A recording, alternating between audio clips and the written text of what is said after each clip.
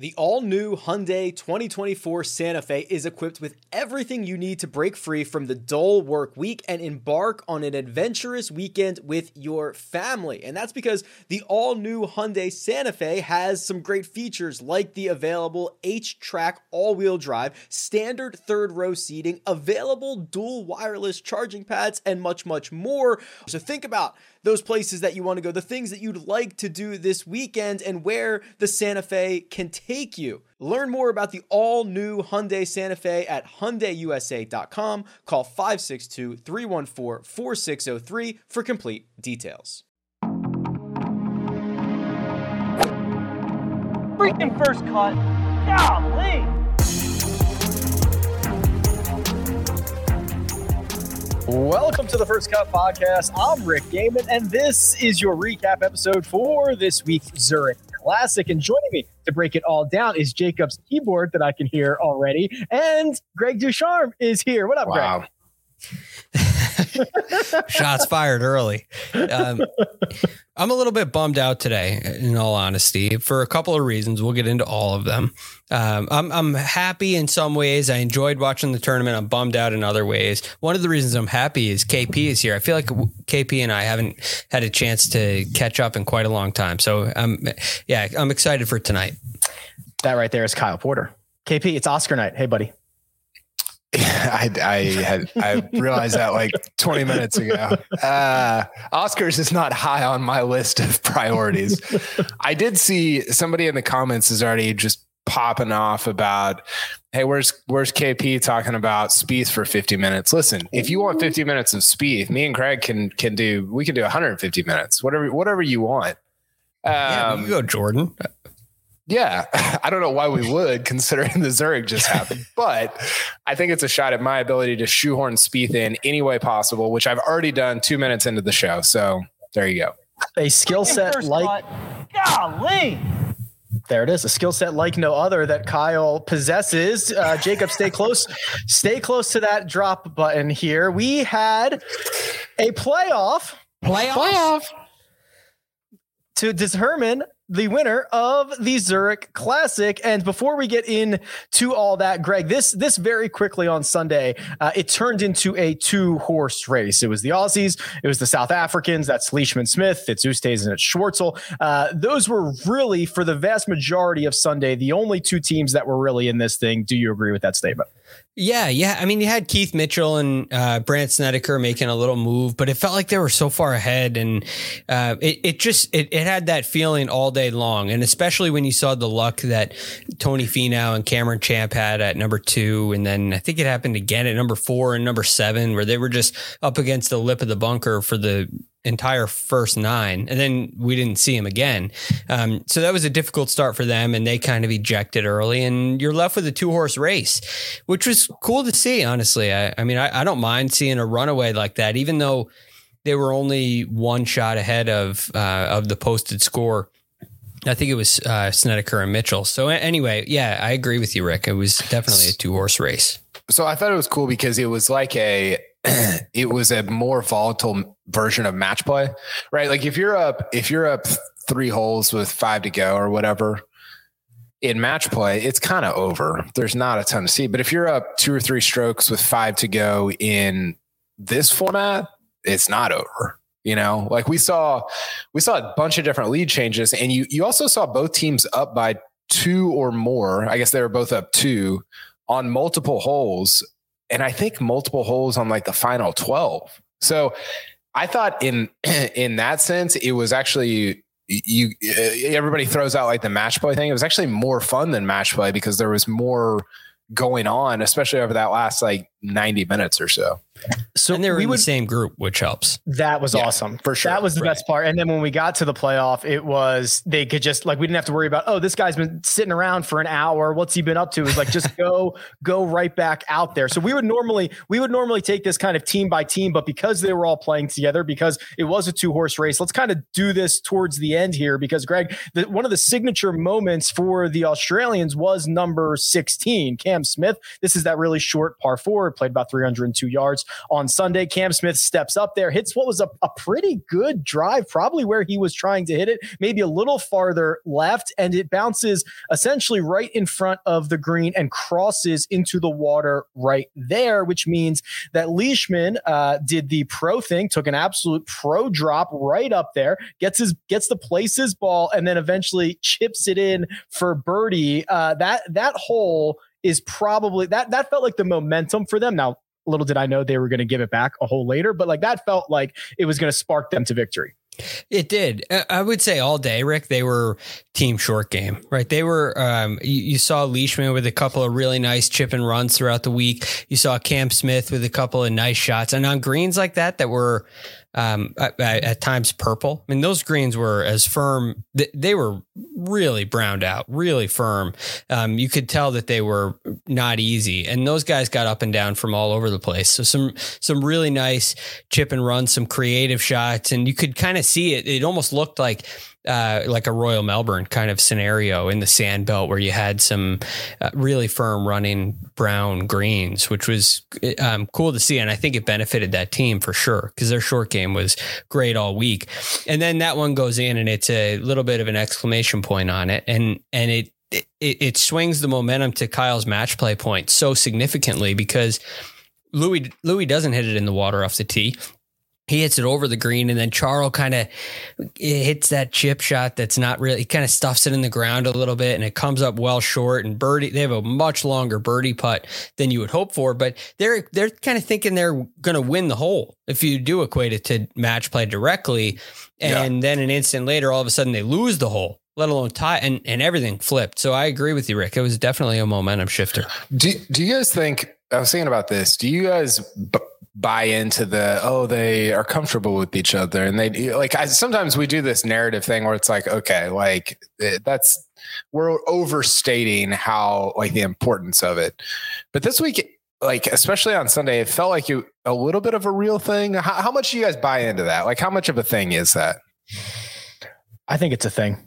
I think first of all, it helps that our top two teams here are guys that are very comfortable with one another. But there was a comment that was made at some point on the broadcast where there's a difference in expecting your partner to hit the best possible shot, and that you need to expect your partner to almost hit the worst possible shot, which I think is kind of an interesting way to look at it. And when you play with someone as often as you do, you kind of know what their good shots are, what their bad shots are, what you can expect for the next one. I think it is a big deal, especially in the alternate shot portion.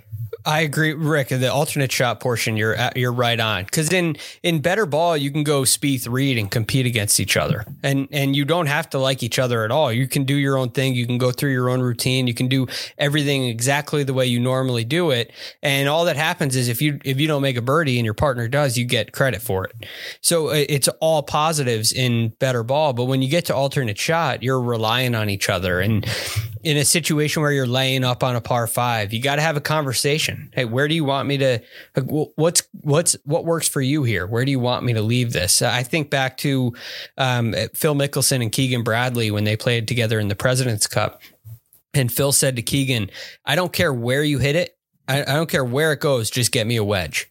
And that says, hey, it makes Keegan's decision-making so easy. I'm just going to hit driver everywhere, get it as close as I can so Phil can utilize a wedge. When you're comfortable and familiar with each other and you know each other, you hit every shot knowing that it's all going to be okay. 2, this isn't going to be the last time that we play together.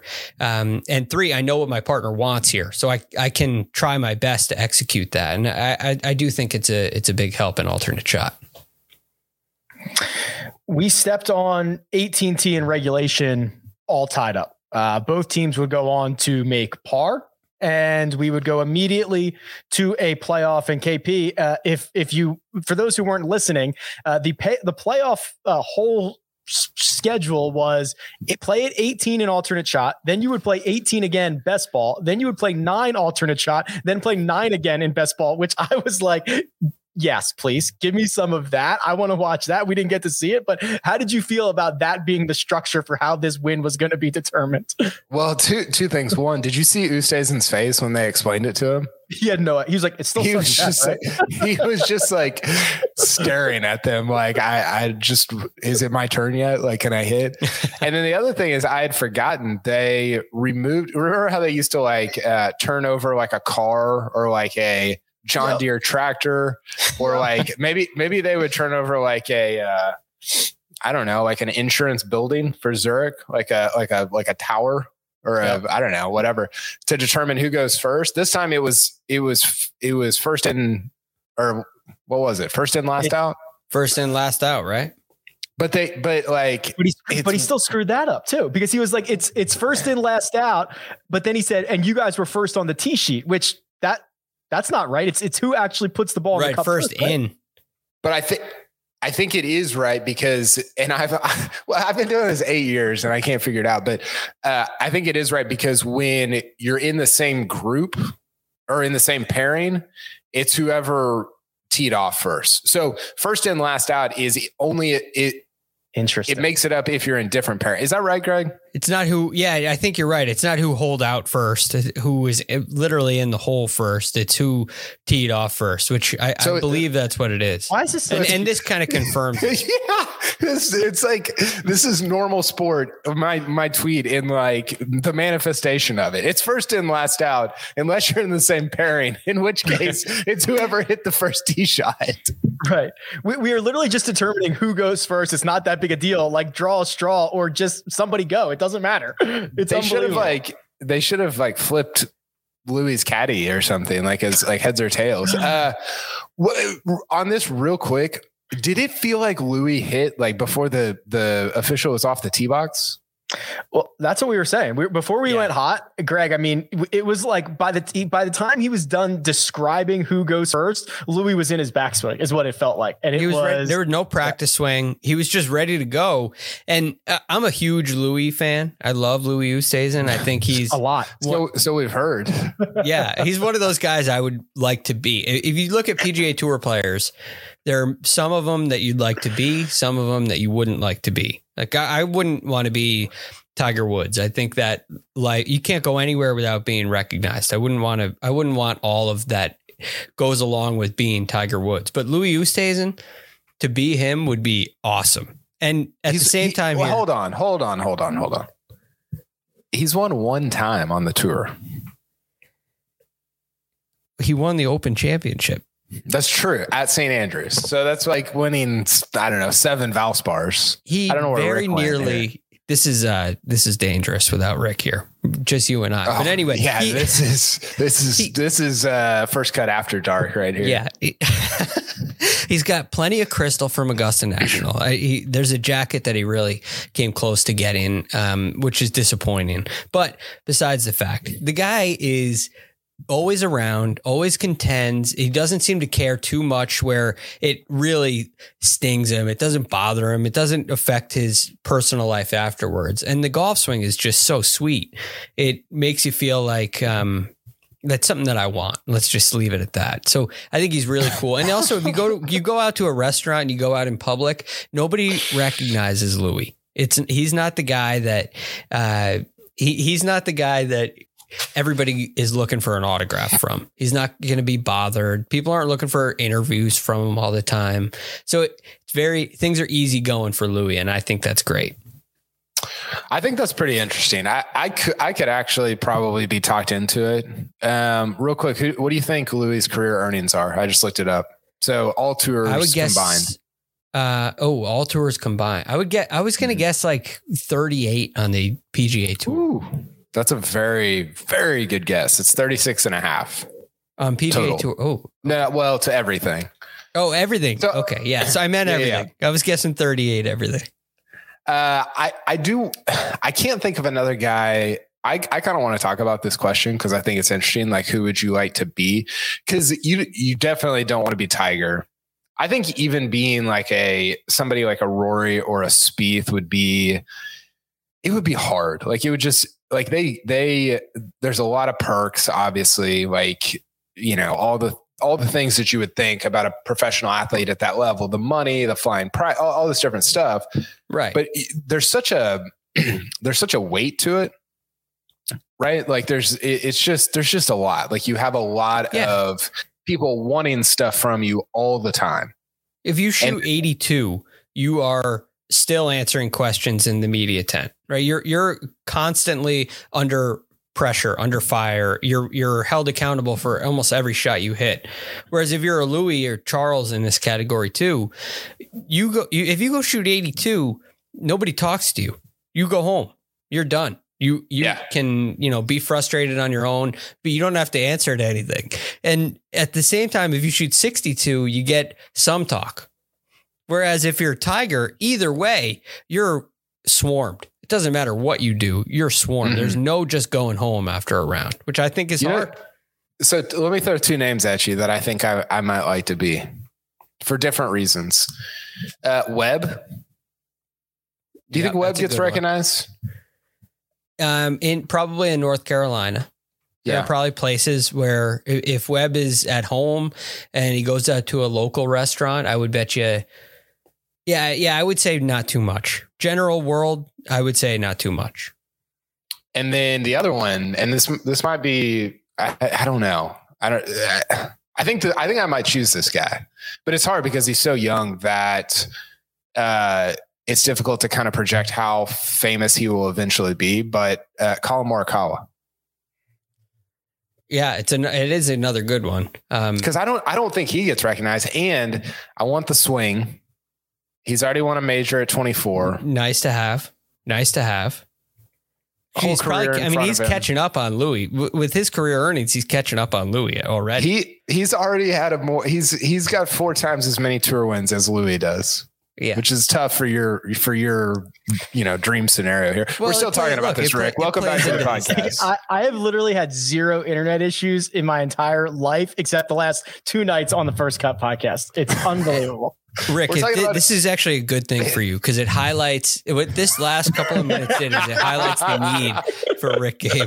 This is job security for me. Yes. All right, we're deep on Louis' Yahoo page right now, which is just kind of tough.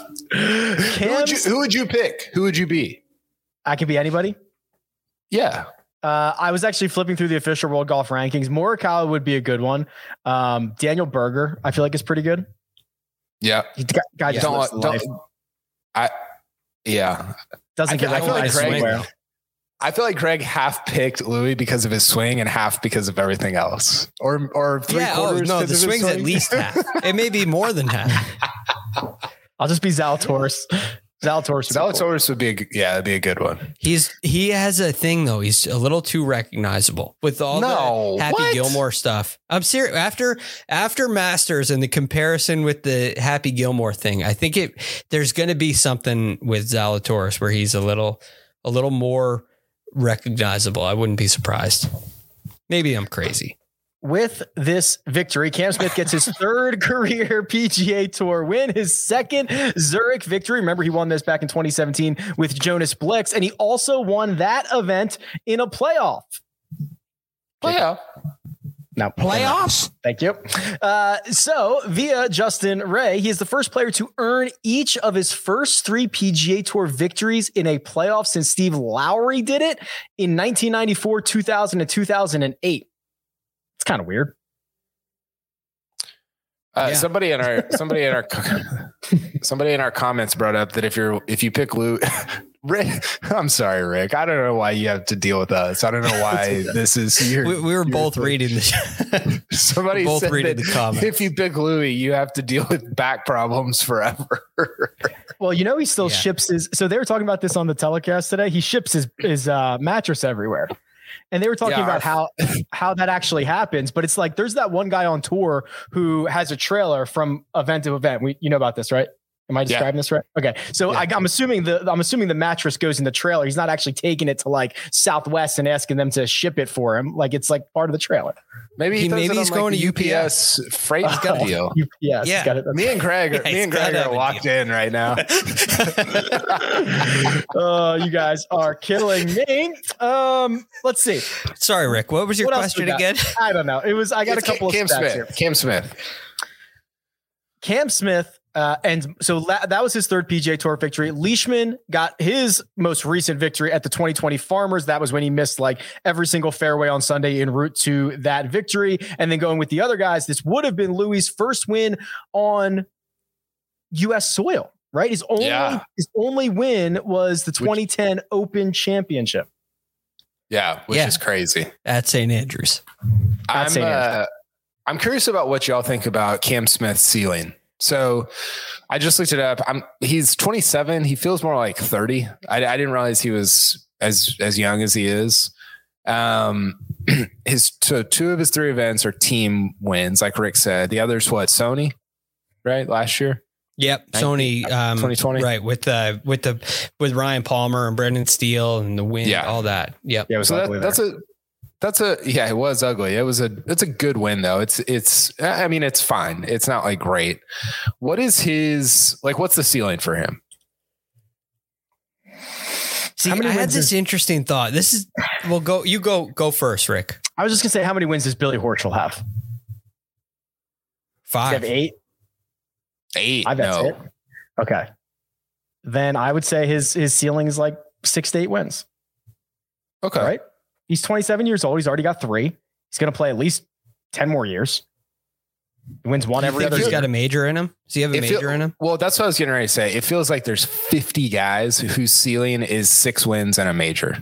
Mm-hmm. That's probably right. And not all of them are going to reach that. And I think that's sort of the reality of like, you sort of label these guys early on, and then when they don't pan out, you're like, oh, I did. And it's like, well, no, that was the ceiling. Like that was like the best case scenario. Right. And yeah, I think that's fair. 6 to 8 wins in a major. Are you in on that, Greg? Yeah, I think he has what it takes to win a major. I think there are certain courses that are going to suit him really well. Because his game's very specific, right? He doesn't have Will Zalatoris came up earlier. He doesn't have that kind of ball striking ability, which raises your ceiling. He doesn't hit it like that. He does a lot with short game and putting, which is great, but it limits the number of chances you have to win, which is why 6 to 8 wins is a really nice number for him, because you have the ability to be volatile, but win when you get close. When you have a good putting week, kind of like a Kevin Na, you have that ability to close the deal. He definitely seems to be unafraid. So I think that's a very fair. I think it's a very fair ceiling for Cam Smith. 6 to 8 wins, and I do think he can get a major. I'm not sure where, but an Open Championship seems to be quite fitting for him. Higher ceiling: Maverick McNeely or Cam Smith? Cam Smith. It's not even close. It might be. McNeely's got a good pedigree. He was great at Stanford. But I think guys already have 3 PGA Tour wins. The 2 of them are team wins. McNeely's contended once in his life on a course he grew up on. Yeah, but that twirl on 18 at Pebble was filthy. Aggressive. That is true. So you mentioned the team wins. I think this came up, this story kind of is in my head after what happened on the playoff. So Louis hits it in the water immediately and ends the playoff. The drama was over immediately. And for Cam Smith and Mark Leishman, I look at this in a way where you'll always look at a Zurich winner and say, yeah, that was a win, but a team event. And there's always that, but with that comes along with that. Because you won't know in 5 years, was this Cam Smith who played really well? Did Mark Leishman carry him that week? You always just have that little wonder whether it's fair or not. But for Louis to hit that shot and lose it on one shot, it's so much more painful to lose it for your partner than it would be if this was the Zurich Classic of 5 years ago, where it was a solo event. If he did the same thing in a solo event, I think it would hurt in a playoff. I think it would hurt a lot less than it did this week. So this has an interesting case where if you play bad, it can hurt worse because you let down your partner than the good does if you win. How many wins did McNeely have in college? Do we know? I think I'm getting his college career confused with there was somebody that went to Stanford that had like 9 wins. I think Patrick Rogers and Tiger. Patrick Rogers. It's definitely Patrick Rogers is who I was thinking of. He had 9. Did McNeely have that many too? I think they all had. They didn't. I don't think so. I don't think so. Yeah, I was looking for any. Okay, so he no. Okay, he won. I can't believe I'm looking at this. He won once as a senior. He won 1, 2, 3, 4 times as a junior. Oh wow, no, he did win a lot. He won as a sophomore. Yeah, he won a ton. Yeah. Okay. So I think he, Rogers, and Tiger all have the same number of wins. I think they all have 11. No. 6, 4, 10. Yeah, that would be right for McNeely. So if he's tied with the other guys, they would have 11. So that's a good ton. pedigree, Kyle. I'll give you that. It's a great I'll give you that. Company there. Notable. Go ahead. No, you go ahead. Well, I was looking at McNeely's player projection on Data Golf. I can't believe we're talking about this, but at this age, this week, did he? I don't think so. He projects to like Ollie Schneider-Johns, Russell Henley, Graham McDowell, Brandon Grace. So that's pretty good. Let me look up Cam Smith. It's a really nice Cam Smith. Cam Smith is Harris English, Daniel Berger, Billy Mayfair, Jonathan Bird, Willie Wood, Ryan Moore. So that's probably a little bit better. Yeah, I agree. Couple of notables I want to talk about here. Cam Champ and Tony Finau dropped 15 spots on Sunday thanks to their 4 over 76. And Greg, this is probably a good thing, man, because if Finau won this, we would have had to have dealt with the whole he still doesn't have an individual win in America, blah, blah, blah. This would have hurt Tony more than it would have helped him. That's true. See, I would have if you're Tony Finau, like it would have hurt him maybe through our eyes. We would have looked at it. Obviously, he would have liked to have won. Probably had a laugh about it. But if you're Tony Finau and you go in there and you lose, because they lost this. I mean, they got some bad breaks and they were up against the lip of. I mean, every time we saw them, they were against the lip of a bunker. You saw, and unfortunately, on 2 of those occasions, it was Cam Smith in the bunker. So Finau hit it right up against the lip on number 2, which was a terrible break, and then it happened again at number 4. And then it happened again at number 7, although Cam Champ hit it into the bunker at 7, which was a par 5. So it was a really rough start with some really bad breaks. I wonder if this just adds to the Tony Finau Sunday struggles. You go into this right in the mix. You're right there. You're a team that should have a really good chance of winning, and you play your way out of it on the front 9, and you're done basically right away. And you wonder. I'm looking at Tony Finau saying, is he really cursed? Because you can't, if you end up in the middle of those bunkers that they hit it into, it's not the end of the world. They ended up right up against the lip. And it's like, what can he do? Is this a curse? And I don't know, maybe it is. Don't say the C word. That's a bad word. But it might be true. Who knows? The guy who broke the Puerto Rico Open curse, Victor Hovland, also with his partner, pretty bad Sunday, KP. The Norwegians 78. They were riding high. They had the magic going for a long time in this event, but it was. I don't know if I saw anything on Sunday. They stopped showing them pretty early. This was bad. Yeah, Ventura chipped in for par on. I think it was on 16 also, and that was like their best shot of the day. They had like 7 other bogeys before that. Is that right, Greg?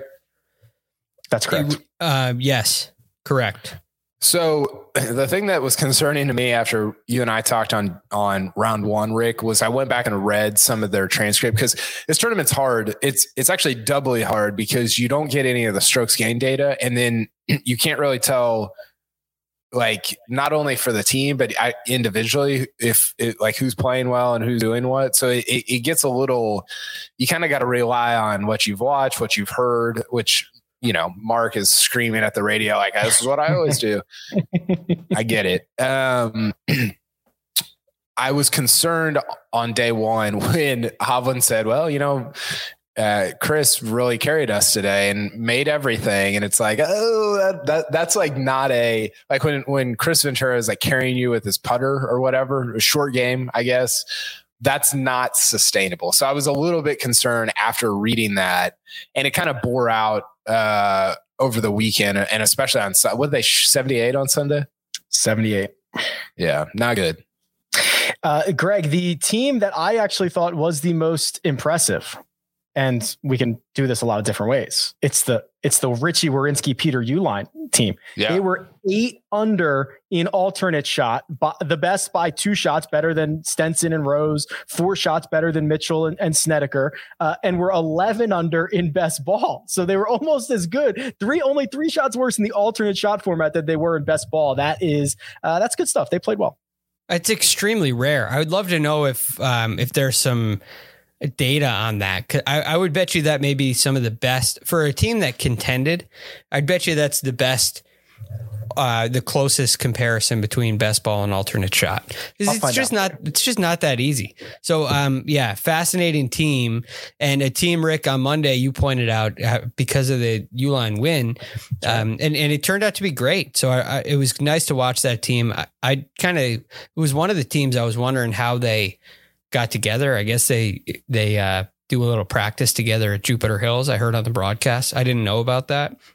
A nice surprise. Jupiter of the East. That's East Jupiter. Did you guys? How would you change the format? Just real quick. I saw an idea on Twitter. Joel Beal, Golf Digest. I thought it was awesome. He said you should throw in worst ball as a day. So instead of best ball, you take the worst score, which would be sick. It would be awesome. And then a scramble on one of the days. So guys are trying to shoot like 53. Interesting. So you do 4 different formats. Yeah. The other one was on Sunday. Well, I think worst ball would be insane on Sunday. The tour would never do that, no. Yeah, that's probably true. But No Lane Up said just do alternate shot every day, which I think, and that's kind of why I thought of it with like the Werenski and Uihlein thing of like, that's actually a great measure of like which team. And I think you just said this, Rick, but which team is actually the best team, right?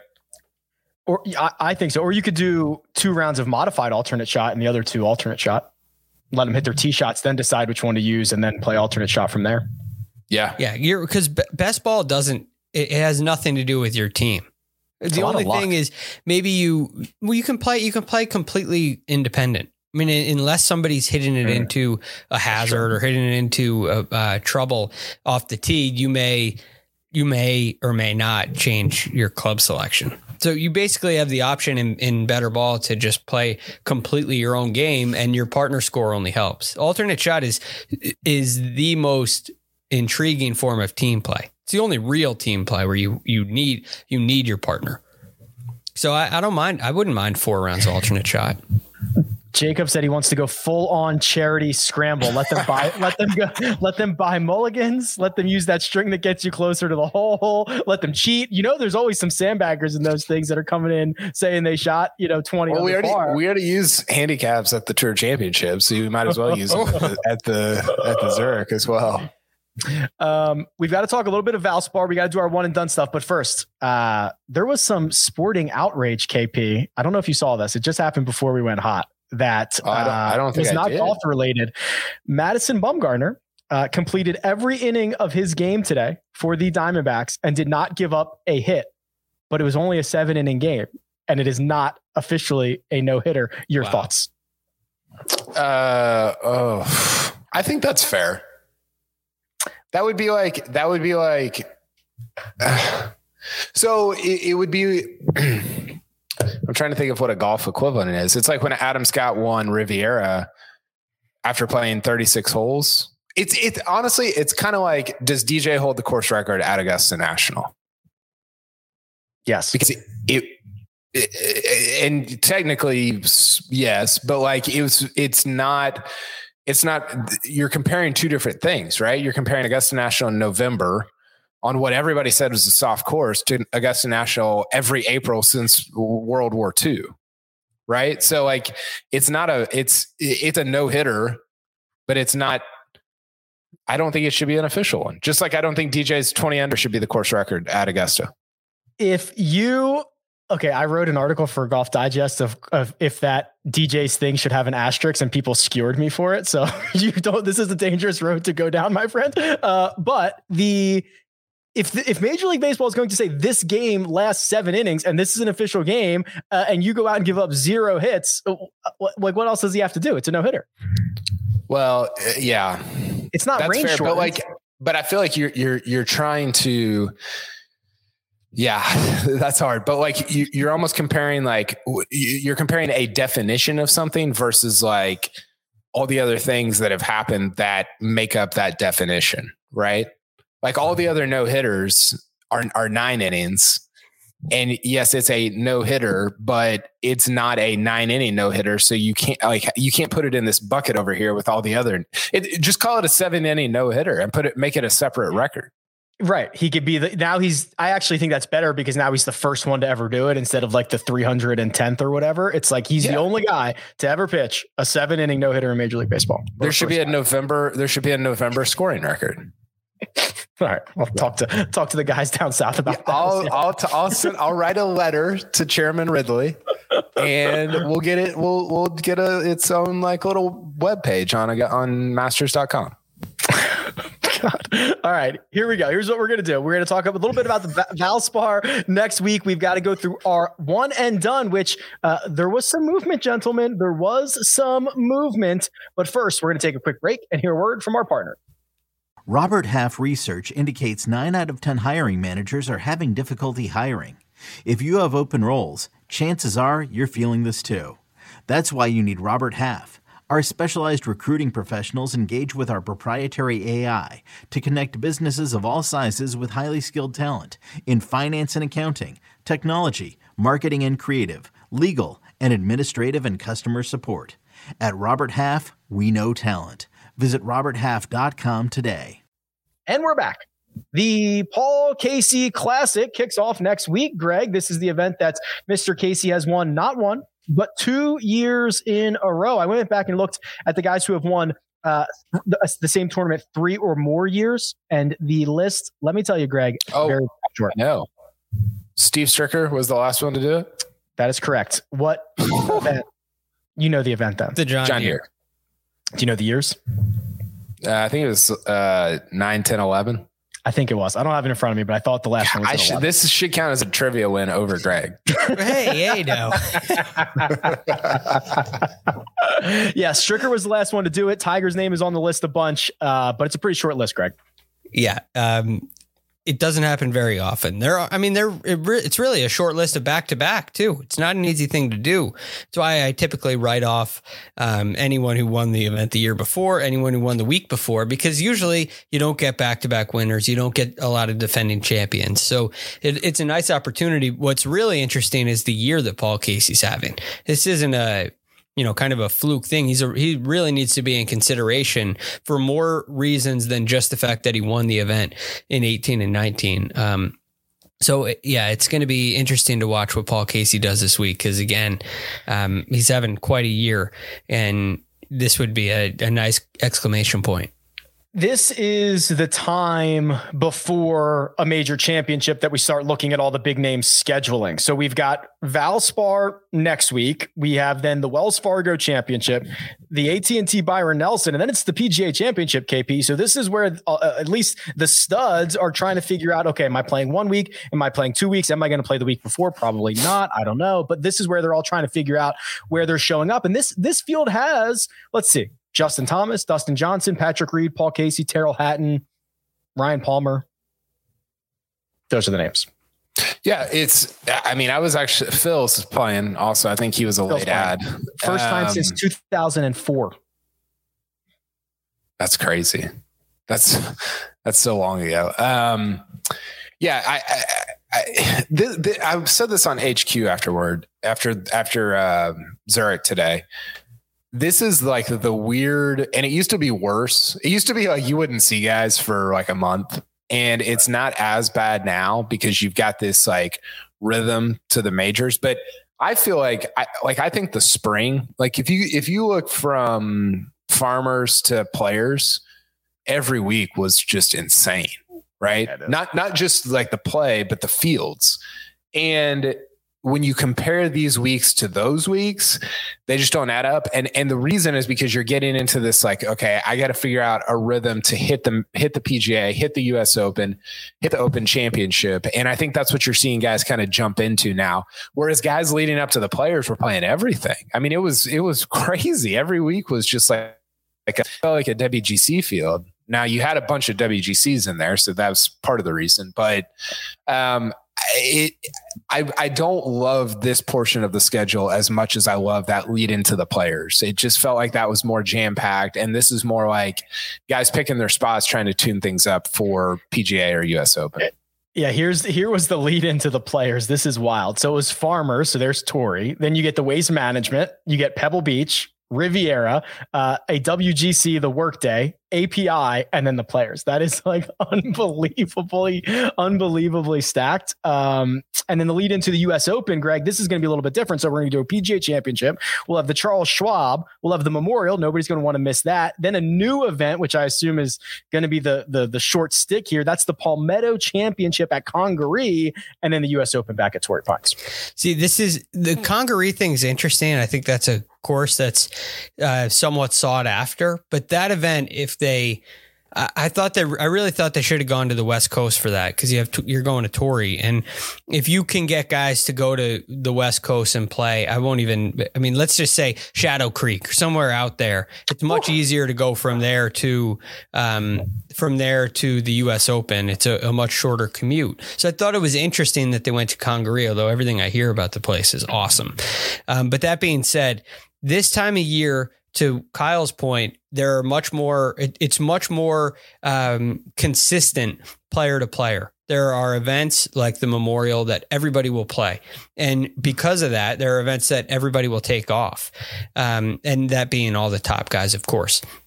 So you get more thinned out fields, and then you get bigger events, and the Memorial becomes a really big major championship type feel. And the majors are major championships. So you get great fields in those, but the field becomes more regular player, amongst the top guys. Whereas you had to make choices in the spring. You had to say, okay, well, I'm not going to play API as important as it is, or I'm not going to play Genesis, even though it's a great event, because I need to take something off. I can't play this many times in a row leading into a Players and a Masters. So this time of year, you get more consistency. Schedule's so good. And it's an Olympic year. It's going to be a ton of fun. Okay. You know what else is fun? A one and done update. Whew. There's a big one here. We'll get to that in just a second. We're going to start where we normally do, at the bottom, with the coach. He started with 2.4 million and he ends the week with 2.4 million because KP, he went with Kevin Kisner and Scott Brown. That got him a whopping $0. They almost finished last, didn't they? At one point, they were in last. They were. They played better on Friday, but they were close. Tough one. Yeah, I actually bet against them in a 3-ball with Thomas Peters and Tom Lewis, I think. So I was hate to see it for Coach, but I love to see it. Producer Jacob he used Sung J.M. and Benny On, also got the same result as Coach did, $0. And Greg, that keeps him at 2.8 million. We have just said, you guys now live in the basement. I apologize. You live down there. There's a huge gap to try to catch us, but enjoy. And it's a little competition between the two of them, and they can figure out who's going to come in dead last. So, yeah, they're unfortunately stuck down there, and I don't know what you could. I don't know. I mean, Tiger 2000 would have to come out in order to make up any ground in this case. You can only use them once, though. That would be a shame of one and like 2001 and done. And no, I'm saying your record, Tiger, right? Yeah, no, your record. You have the hey, I won 4 majors in a row. Yeah. That's Jacob says, I just need to hit a couple of winners and I'm back in this thing. Yeah, that's how it works. You do need to hit a couple. You need like 8 in a row. Now, next on this list is you, Greg. I've not spoken to you this early before because you've been past, sir. More on that in just a second. And you didn't have yourself a bad week. You had the team that finished runner-up, the Ustays and Schwartzel group. You earned $436,000, which means you have earned $1.1 million in your last 7 starts, but you still lost a little ground on the leaderboard. Yeah, this one, it stings. You can imagine why I would lose coming in solo second. Why would I lose ground? Well, unfortunately, we're going to have to talk about that in a second. So I'm going to try to make this as long-winded as possible. But I thought that Louis and Charles were probably they were the ideal pick for me. I knew they were good friends, but also this is a really risky event because Jacob, our fearless leader, also has a ruthless side to him where you had to have both players available, and both players are no longer available after this week. So if you went with Rahm and Palmer, you couldn't just attack, oh, well, I have Palmer available, so I'll get free credit for Rahm. No, Jacob doesn't let that fly. So that made it a much more challenging pick. One, who do you have available in this super season? And two, if it doesn't go well, who are you okay with missing out on? So anyway, I thought that was a really solid pick, and I was delighted to get into a playoff, but the next part gets a much more bitter for me. That man right there, Kyle Porter, leapfrogs Greg and moves to 6.4 million thanks to the winners, Cameron Smith and Mark Leishman and KP. I actually think you have a bone to pick here with one, Mr. Producer Jacob, because not only did you have to burn both golfers, you only got half the money, sir. Yeah, that's crooked, right? I think it's great, but it's ruthless. It's cold blooded. I understand. Why do we only get half the? Because so what was the number? 1.42? No, 1.07. So you would have got 2.1 for both of them. So because that's like winning the Masters. Yeah, that's pretty Jacob. Figure it out. Yeah, but you lost Cameron Smith and Mark Leishman. I mean, both those guys contend in the Masters. I agree that it would be a tough sell to have the Zurich Classic winners in one and done get as much as the Masters winner. But yeah, but you're burning two guys on yeah, I don't know.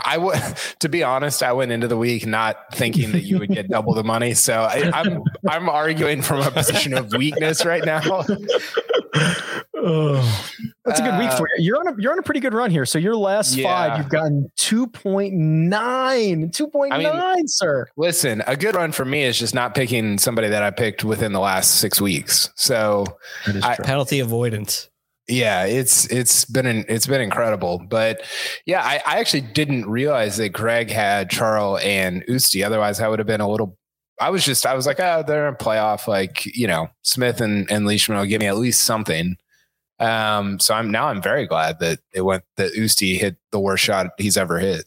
Kyle and I have had some real sweats between one another. And this one could have been, if we had realized it a little more in advance, like the old way we did it with the group chat where everybody knew who everybody had every week, it would have added a little more. And I guess we could have looked at it. I mean, it's published. We could have taken a little more time. So it's on us. Producer Jacob, can you jump back on? I hit like every bet that I had this week. Have we just stopped doing those? Like, have we stopped, it feels like I started hitting and we stopped showing them on the podcast. Well, I mean, that's partially because we were missing a bunch of them too. So we were swinging and missing too. We were so bad that we had to stop showing them. I'm not though. I mean, also this week we weren't able to get it in with Dottie on the podcast. Oh, that's true. That's right. Okay. Well, does it still count toward on our spreadsheet? It will still count towards your spreadsheet. Just not yours. We'll get your points in. We'll account for it. Okay. We published your picks on Twitter. That's right. Okay. They were sent out. They are recorded. Mark remains in second, 6.7 million. So he's about $250,000 clear of KP. He had Sam Burns and Billy Horschel. He got 209,000. And Greg, that means he's on a run of 1.3 million in his last 6 weeks. It feels like he's picking Feels like he's picking good guys, but he's not making up much ground. He's been solidly in second for a while. Yeah, Rick, I mean, you kind of have extended your lead here, and it's getting, it's within reaching distance now for Mark at this point. He's very close to getting where any win and a miscut by you will excel him to the finish. But Burns and Horschel, it's a great pick. It doesn't, your lead is too big. It doesn't gain any ground. I'm trying to keep everybody in this because my last three combined have earned me $36,000. Yeah, this is your prevent defense. I don't even know what that means. I got 17,316 from Chris Kirk and Brendan Todd. 17,316, which I typed into Google and I typed in MSRP, and it came up with a brand new 2021 Chevrolet Trax. Never even heard of it. Never heard of it. This car's never heard of it. Your heater from the time frame I referenced earlier, from the farmers to the players, was actually through the Masters. Really, was unbelievable. It was like almost $6 million from farmers through players. Yeah, I did some damage there. Yeah, so now I'm just trying to hold on for dear life and hope it's good enough. It may be.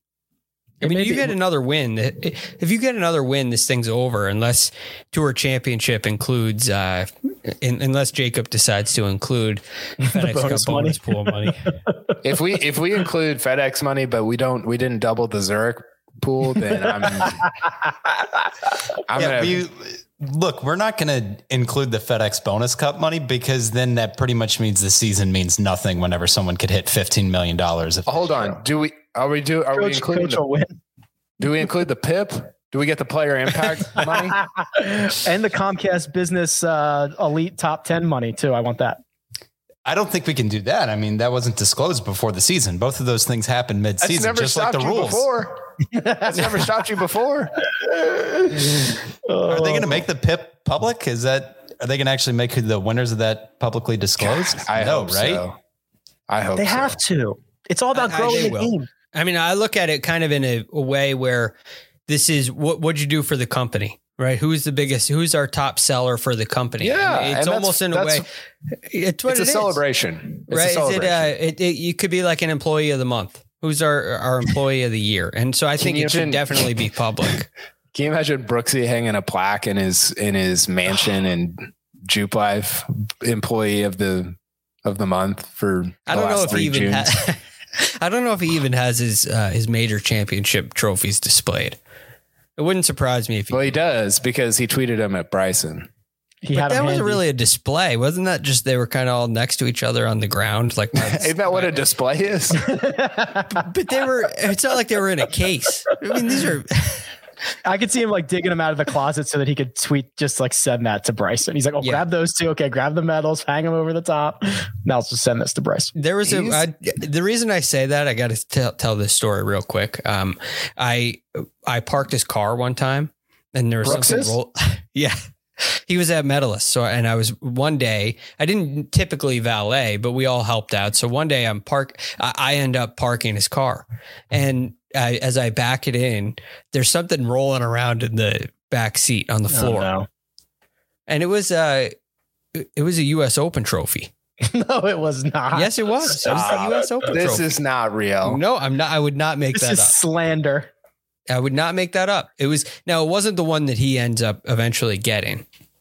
It was the one that he was basically renting, and it was there, and he knew it was there. I talked to him about it, and he knew that it was there, and there was a reason why he had it with him. So it wasn't completely random, but I'm telling you, it was on the floor in the back seat of his car.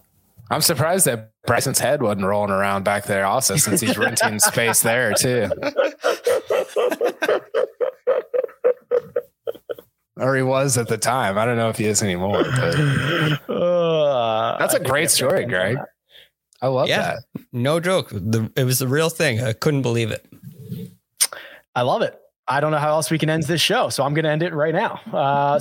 For producer Jacob, doing all the hard works, not only behind the scenes, but in front of the scenes today. Thank you very much. Much appreciated. That right there, that's Greg Ducharme. You can find him on Twitter at The Real GFD, Kyle Porter. You can find on Twitter at Kyle Porter CBS, and you can find me at Rick Run Good. This has been The First Cut. And we'll catch you next time.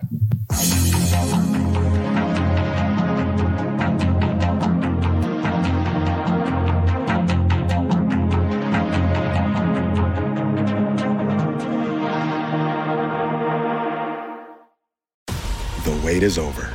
The Chi returns with new episodes on Paramount Plus. What brings you to the Chi? Opportunity. Everybody get down! Walk right up to the side. A new reign is coming to the South Side. Never should have sent a boy to do a woman's job. The Chi. New episodes now streaming. Visit ParamountPlus.com/The Chi to get a 50% discount off the Paramount Plus with the Showtime annual plan. Offer ends July 14th. The subscription auto renews. Restrictions apply.